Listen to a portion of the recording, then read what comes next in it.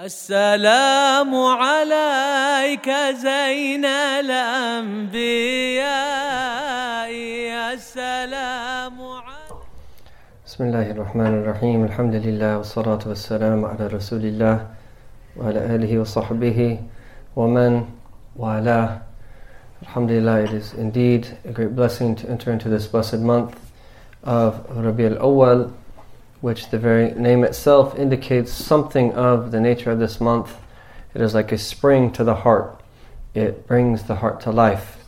And even though there is no specific time that are restricted to celebrating the Prophet Muhammad sallallahu alaihi wasallam and his birth and his teachings and his legacy, however, that there's something special about the outward connection between the month that the dominant opinion of the scholars is that this was the month in which he was born, in between with those feelings that are in the heart. And that again we are taught to combine the outward and the inward. And we use these opportunities that come on a yearly basis to revive these meanings in our heart. And whenever we know that there was a specific event, there was something that took place at a particular time, that when we also think about that event, reflect upon that event, and try to learn from that event and live some of its realities, that even though we might be living 1400 plus years after it, is that there's a secret in doing that. And this is the way of the people who came before us for the most part.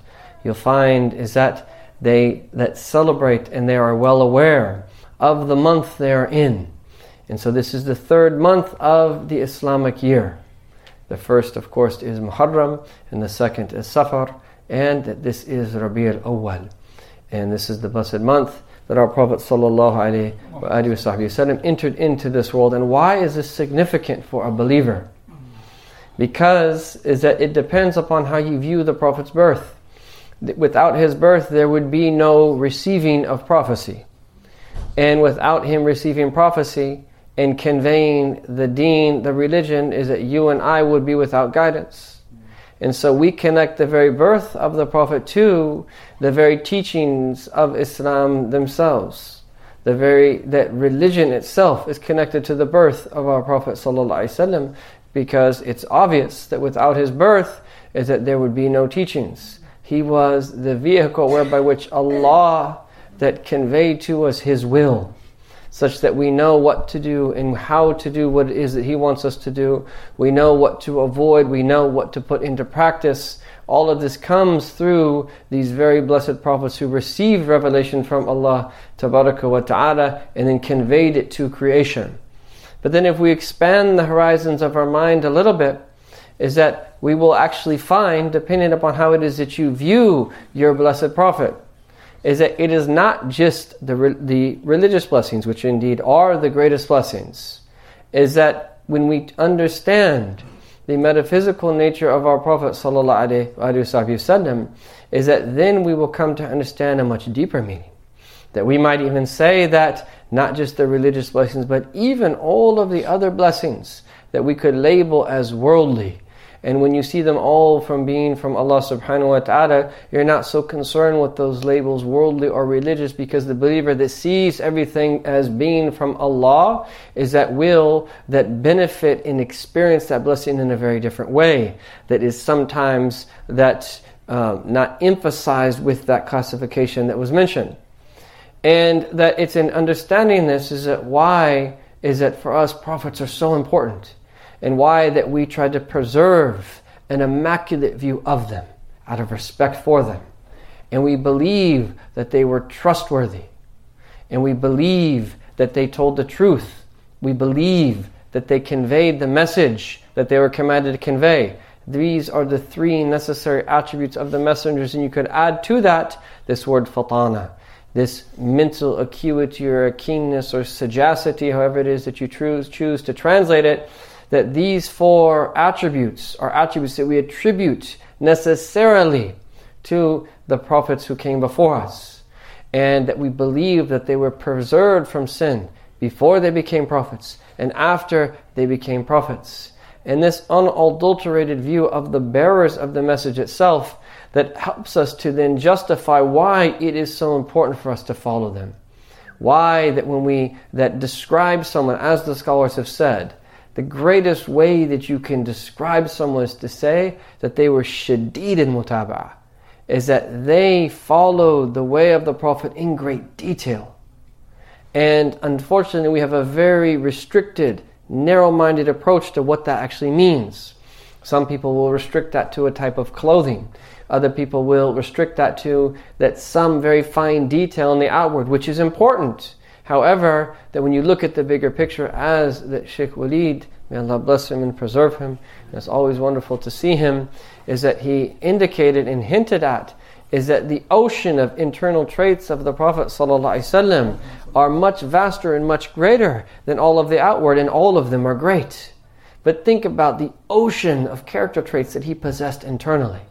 Just think about one of them, that of rahmah, mercy, that our Lord Himself said is that it has a relationship between every single thing, every single atom in existence.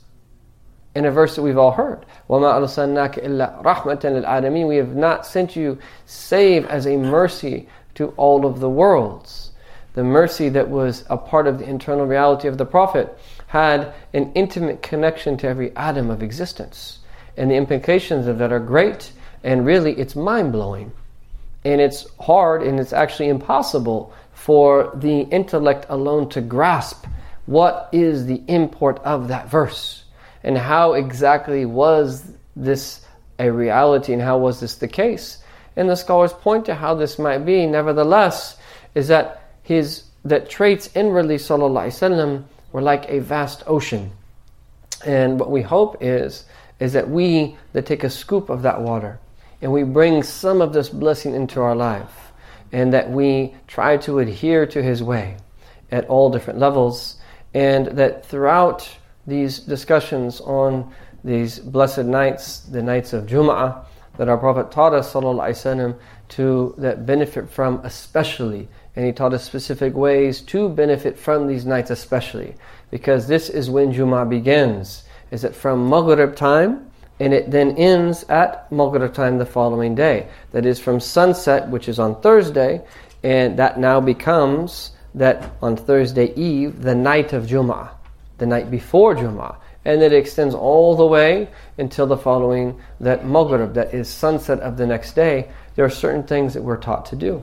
One of the most important is to benefit from the night. Because now that, whereas in any other night, is that the call that calls out in the last third of the night, is there anyone who's seeking forgiveness such that I may forgive them? Is there anyone who's asking for something such that I may give it to them? Is there anyone who is asking for a need to be taken care of such that I could take care of that need? It begins actually from Maghrib, as opposed to the last third of the night. And so there are a lot more people that are able to benefit from those moments. And it is for this reason is that the scholars tended to like to use this time, especially between Maghrib and Isha, the sunset prayer and the night prayer, to benefit that, because this is when the night of Jummah, this is when Jummah actually begins. And there's a long list of other ways that we can benefit from this special day, including a recitation of Surah Al-Kahf, that chapter 18 of the Book of Allah Tabaraka wa Ta'ala, titled The Cave, is that we can send abundant salawat and send prayers upon the Prophet Muhammad sallallahu alaihi wasallam, and we could have taraqqab, we could look after that sa'ah, that time on Jummah where we know that supplications are answered. And it was the opinion of Sayyidah Fatima al-Batul al-Zahra, is that it's late Asr, so after the afternoon prayer, that's shortly before Maghrib. And I remember being with one of my teachers, and it was on Friday, and then the sky was red, Maghrib was going to enter soon, and he looked up and he says, Sa'at al-Fatimiyah. This is the Fatimid hour, meaning this is a time that we especially have to raise our hands in supplication. And ideally that we want to be facing the Qibla. We want to set up our affairs such that we're not out and about, we're not distracted, if possible, and benefit from those moments, even if it's only a minute or two, even if it's only 5 minutes, so that the day can come to life through these blessed sunnah of our Prophet sallallahu alaihi wasallam. And then in general, that his sunnah is encapsulated in many ways, that by these great traits of futuwah that we've been discussing. And the next trait of futuwa is وَمِنَ الْفُتُوَّةِ تَعْظِيمُ الْإِخْوَانِ وَالْحَرَكَةُ لَهُمْ. Roughly translated as, it is from spiritual chivalry to respect your friends and to move for them. And that the hadith that Imam al-Surmi mentions in relation to this trait is that one time the Prophet ﷺ was in the masjid, he was in the mosque, and a man entered. And even though the Prophet was alone in the mosque, as the man entered, the Prophet moved for him. And the man said, Ya Rasulullah, al-makan wasi'. There's plenty of space. There was no reason, he's saying, for the Prophet to move. But what did our Prophet say? Inna lil-mu'mini haqqa. Indeed, that the believer has a right. And as that Sheikh Walid that was speaking to us, look at these subtleties of the way that the Prophet deals with people. That he mentioned one of those important things, which is turning to people completely and listening. The man that came in, were the Prophet not to have moved, maybe he would have thought, oh, the Prophet didn't care about me. Oh, he's not concerned about me. The Prophet actually moved, even though there was plenty of space for him to sit next to him. There was no one in the mosque after all. But he moved. And he mentioned the reason for this was because the believer has a right. And think about what this does. And the psychology of that. I care for you. And that I'm going to move for you because I'm concerned about you and I want you to be next to me. And I want you to be comfortable in my presence, and all of these other meanings that you could fill in the blanks and just postulate what was in that movement of our Prophet ﷺ. And then that roughly related to this, we have in Surah Al-Mujadila a verse that says, Ya ayyuhalladhina amanu. This is an address to the believers. O you who believe, إِذَا قِيلَ لَكُمْ تَفَسَّحُوا فِي الْمَجَالِسِ فَافْسَحُوا. If it is said to you, make room during the assembly, the gathering, the coming together, and then make room. And what will be the result of that? يَفْسَحِ اللَّهُ لَكُمْ. And Allah will make room for you. So this is a command of that Allah. But if you look at this, look at the amazing nature of this. This is something very small. And it shows us how you can do something very small but receive immense blessings for it. But even though it appears to be something small, on the other hand, it also tells you the importance of the human dimension. And it tells you of the importance of the feelings of other people. And how it is that we should treat other people. And how it is that we should be concerned about how other people around us are feeling. So that if you look at the sabab al-nuzul, the occasion of this revelation, is that they said, and this is the qawl of Qatada, is that they used to vie with one another to that attend the gathering of the Prophet ﷺ. And that they would try to get there early and to get as close as possible. Because everyone wanted to be close to him ﷺ. And at first, is that whenever anyone would come from outside, is that they wouldn't move and they'd keep their place because they didn't want to prefer anyone over themselves in terms of their closeness to the Prophet ﷺ. And then this verse was revealed, is that, O you who believe, if it's said to you that tafassahu, make room, that if it's said to you tafassahu, that fafsahu, make room. And so the Prophet commanded them to do this. On another occasion, is that it indicated is that that those that were fought in the Battle of Badr were especially honored by the Prophet ﷺ. And sometimes people would beat them to the gatherings. And on one occasion is that there was some of the companions, the younger ones, refused to let those who fought in Badr in. And so they stood there. They sent salams to the Prophet ﷺ. They sent salams to the congregation. And then no one made room for them. And they were just standing. And that according to this hadith is the Prophet commanded people to make room for the people of Badr. Which indicates, one, how you have to especially respect people that are senior to you, whether that be in age or whether that be in station. And this is a good thing to do, to have adab and that respect in this regard. But anyhow, is that, look at this beauty here. And this becomes a sunnah after this. Is that whenever it is that you are sitting, if you see someone that walking in, that we should go out of our way, that everyone who walks through that door, man and woman alike, child or adult, elder or that young person alike, is that we make room for them. And that by doing that, just that small little act of making room for someone, what does that do? Is that tells that person that we're concerned about you, and that we that love you, and that we want you to benefit as well. That small little act, look what happens. يَفْسَحِ اللَّهُ لَكُمْ. And Allah will make room for you. In other words, Allah will open up things for you. That Ibn Ajibah says about this, فِي كُلِّ مَا تَرِيدُونَ التَّفَسُّحْ فِيهِ. Everything that you want to be open for you. And he says, مِنَ الرِّزْقِ, from your sustenance, مِنَ الدَّارِ, your actual house that you live in, your sadr, your heart to be opened, your qabr, your grave, Jannah, paradise itself, ilm, ma'rifah, knowledge, gnosis, all of these things. One small little act of making room for someone, that we enter into this blessing, يَفْسَحِ اللَّهُ لَكُمْ. And Allah Tabaraka wa Ta'ala will make room for you, i.e., is that He will bestow upon you all of these different types of blessings. And this is something that is truly amazing if you really think about it, and that this applies to all different types of gatherings. And is that just as this applies physically and literally, it also applies that spiritually, and that you could say figuratively. And that making room in your heart for people is that our Prophet's heart was not narrow and constricted. His heart was as vast as a heart could possibly be. There is no person on earth who ever lived, who ever walked on the face of this earth, despite their different background, despite where they would have lived on the face of this earth, except that the Messenger of God could have related to that person.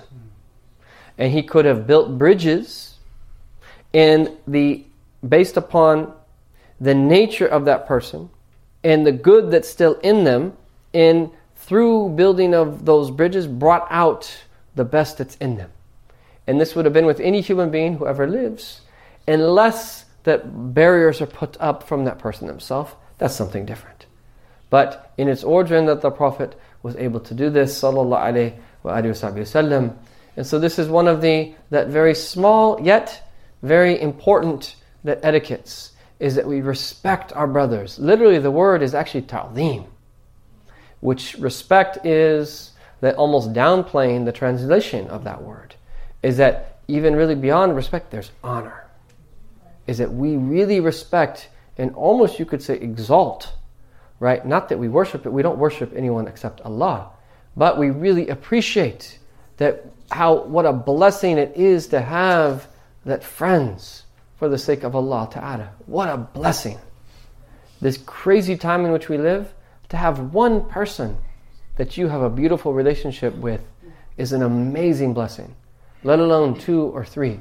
Let alone to have such beautiful hearts that congregate on a regular basis. These are true blessings from Allah Subhanahu wa Ta'ala. And then we'll just take one more of these etiquettes. وَمِنَ الْفُتُوَّةِ إِسْتِقَامَةُ الْأَحْوَالِ.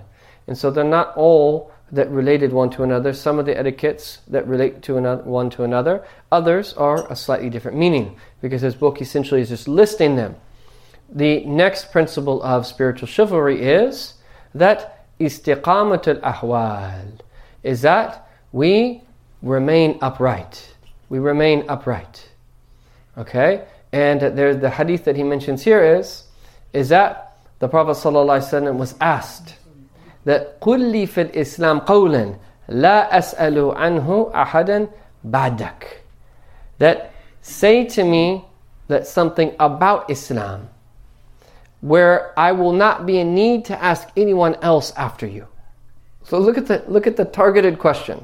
And this companion, Sufyan ibn Abdullah al-Thaqafi, this is his question. Meaning that I want something that is concise, clear. I don't need to get an explanation from anyone else. And at the same time, it will suffice me. He wanted all of this in a short statement of the Prophet sallallahu alaihi wasallam. And then the Prophet responded to him. He said that قُلْ آمَنْتُ بِاللَّهِ ثُمَّ اسْتَقِمْ. Very simple. The Prophet said, say, I believe in Allah and remain upright. I believe in Allah and remain upright. Istiqamah is to remain upright. And the scholars, when they analyze this hadith, as they say, the Prophet summarized all of the meanings of the deen, of the religion, in these very few words. And if you look at Amantu Billah, what do they say about this? It means renew your faith in Allah by remembering Him in your heart, by mentioning Him on your tongue, and by bringing forth the meanings of faith that to your heart regularly. Think about the implications of faith in all of your different affairs. I.e., is that when you're going through hard times financially, that remember your Lord, and remember is that Allah is the Razaq. He is the provider. You bring forth that meaning to your heart. That when you are going through a difficult situation, is that bring forth the meaning of patience. When you're in a state of goodness, is that you bring forth the meanings of gratitude, and so forth and so on. All of the meanings of Iman are combined in this Amantu Billah. Qul Amantu Billah. And notice here the Prophet said, Qul, say Amantu Billah. Literally, I have believed in Allah. I believe in Allah. And that He's pointing us towards action. And then, thumma istaqim. And then maintain a state of uprightness. And what have our scholars said about uprightness? It is to fulfill all of the commands and avoid all of the prohibitions. It can be summarized like that. To fulfill all of the commands and avoid all of the prohibitions. Or they could say it equates to a complete following of the Prophet Muhammad in all of his different states, including his traits of character. And then that they do point to the difficulty of this. This is not something that is considered to be easy. Because if you think about, as you experience the vicissitudes of life, you have your ups and you have your downs, you have your highs and you have your lows. But you still have to do everything it is that you have to do. And that when you do those things despite your ups and your downs, this is what's going to help you level out at a later time. And generally speaking, people in the beginning they have really high highs and they have really low lows. But then as you progress, is that they start to get the highs, that the general trend is to get higher, but then the lows, it evens out more. And then the whole goal ultimately is to have an exponential spiritual increase in every single moment. And that this is why that Imam al-Ghazali says that لِعِزَّةِ الْإِسْتِقَامَ وَالْإِحْتِيَاجِ إِلَيْهَا, because of the greatness of uprightness and because of the need that we all have for it, is that Allah put it as the first dua, the first supplication in the Fatiha itself, the opening chapter of the Quran that we recite at least 17 times a day if we're praying our 5 daily prayers. Ihdina as-siratal mustaqim, guide us to the straight path. The more that we are upright in this world, is that the more that will translate in the next world to crossing the traverse quickly. And that one of the greatest meanings of this as well is to, in the way, the greatest aids to doing this are those heart attachments. Why do we keep emphasizing the heart attachments? Because those heart attachments will pull you in the direction of istiqamah. They are what underlie istiqamah. They are what underlie all of these great traits of character and all of the practicing of the deen, is that the more that is there, the stronger those connections are, the more we will be pulled into the direction of having these realities of this deen that manifest within us. May Allah Tabarak wa Ta'ala give us tawfiq. May we experience the blessings of this month. And may Allah Ta'ala bring our hearts to life with the love of Him and the love of our Messenger Sallallahu Alaihi Wasallam. Take care of all of our needs, that heal that all of those who are ill, and to give us tawfiq in all of our different affairs. Wa sallallahu ala Sayyidina Muhammadin wa ala alihi wa sahbihi wa sallam. Alhamdulillahi Rabbil Alameen.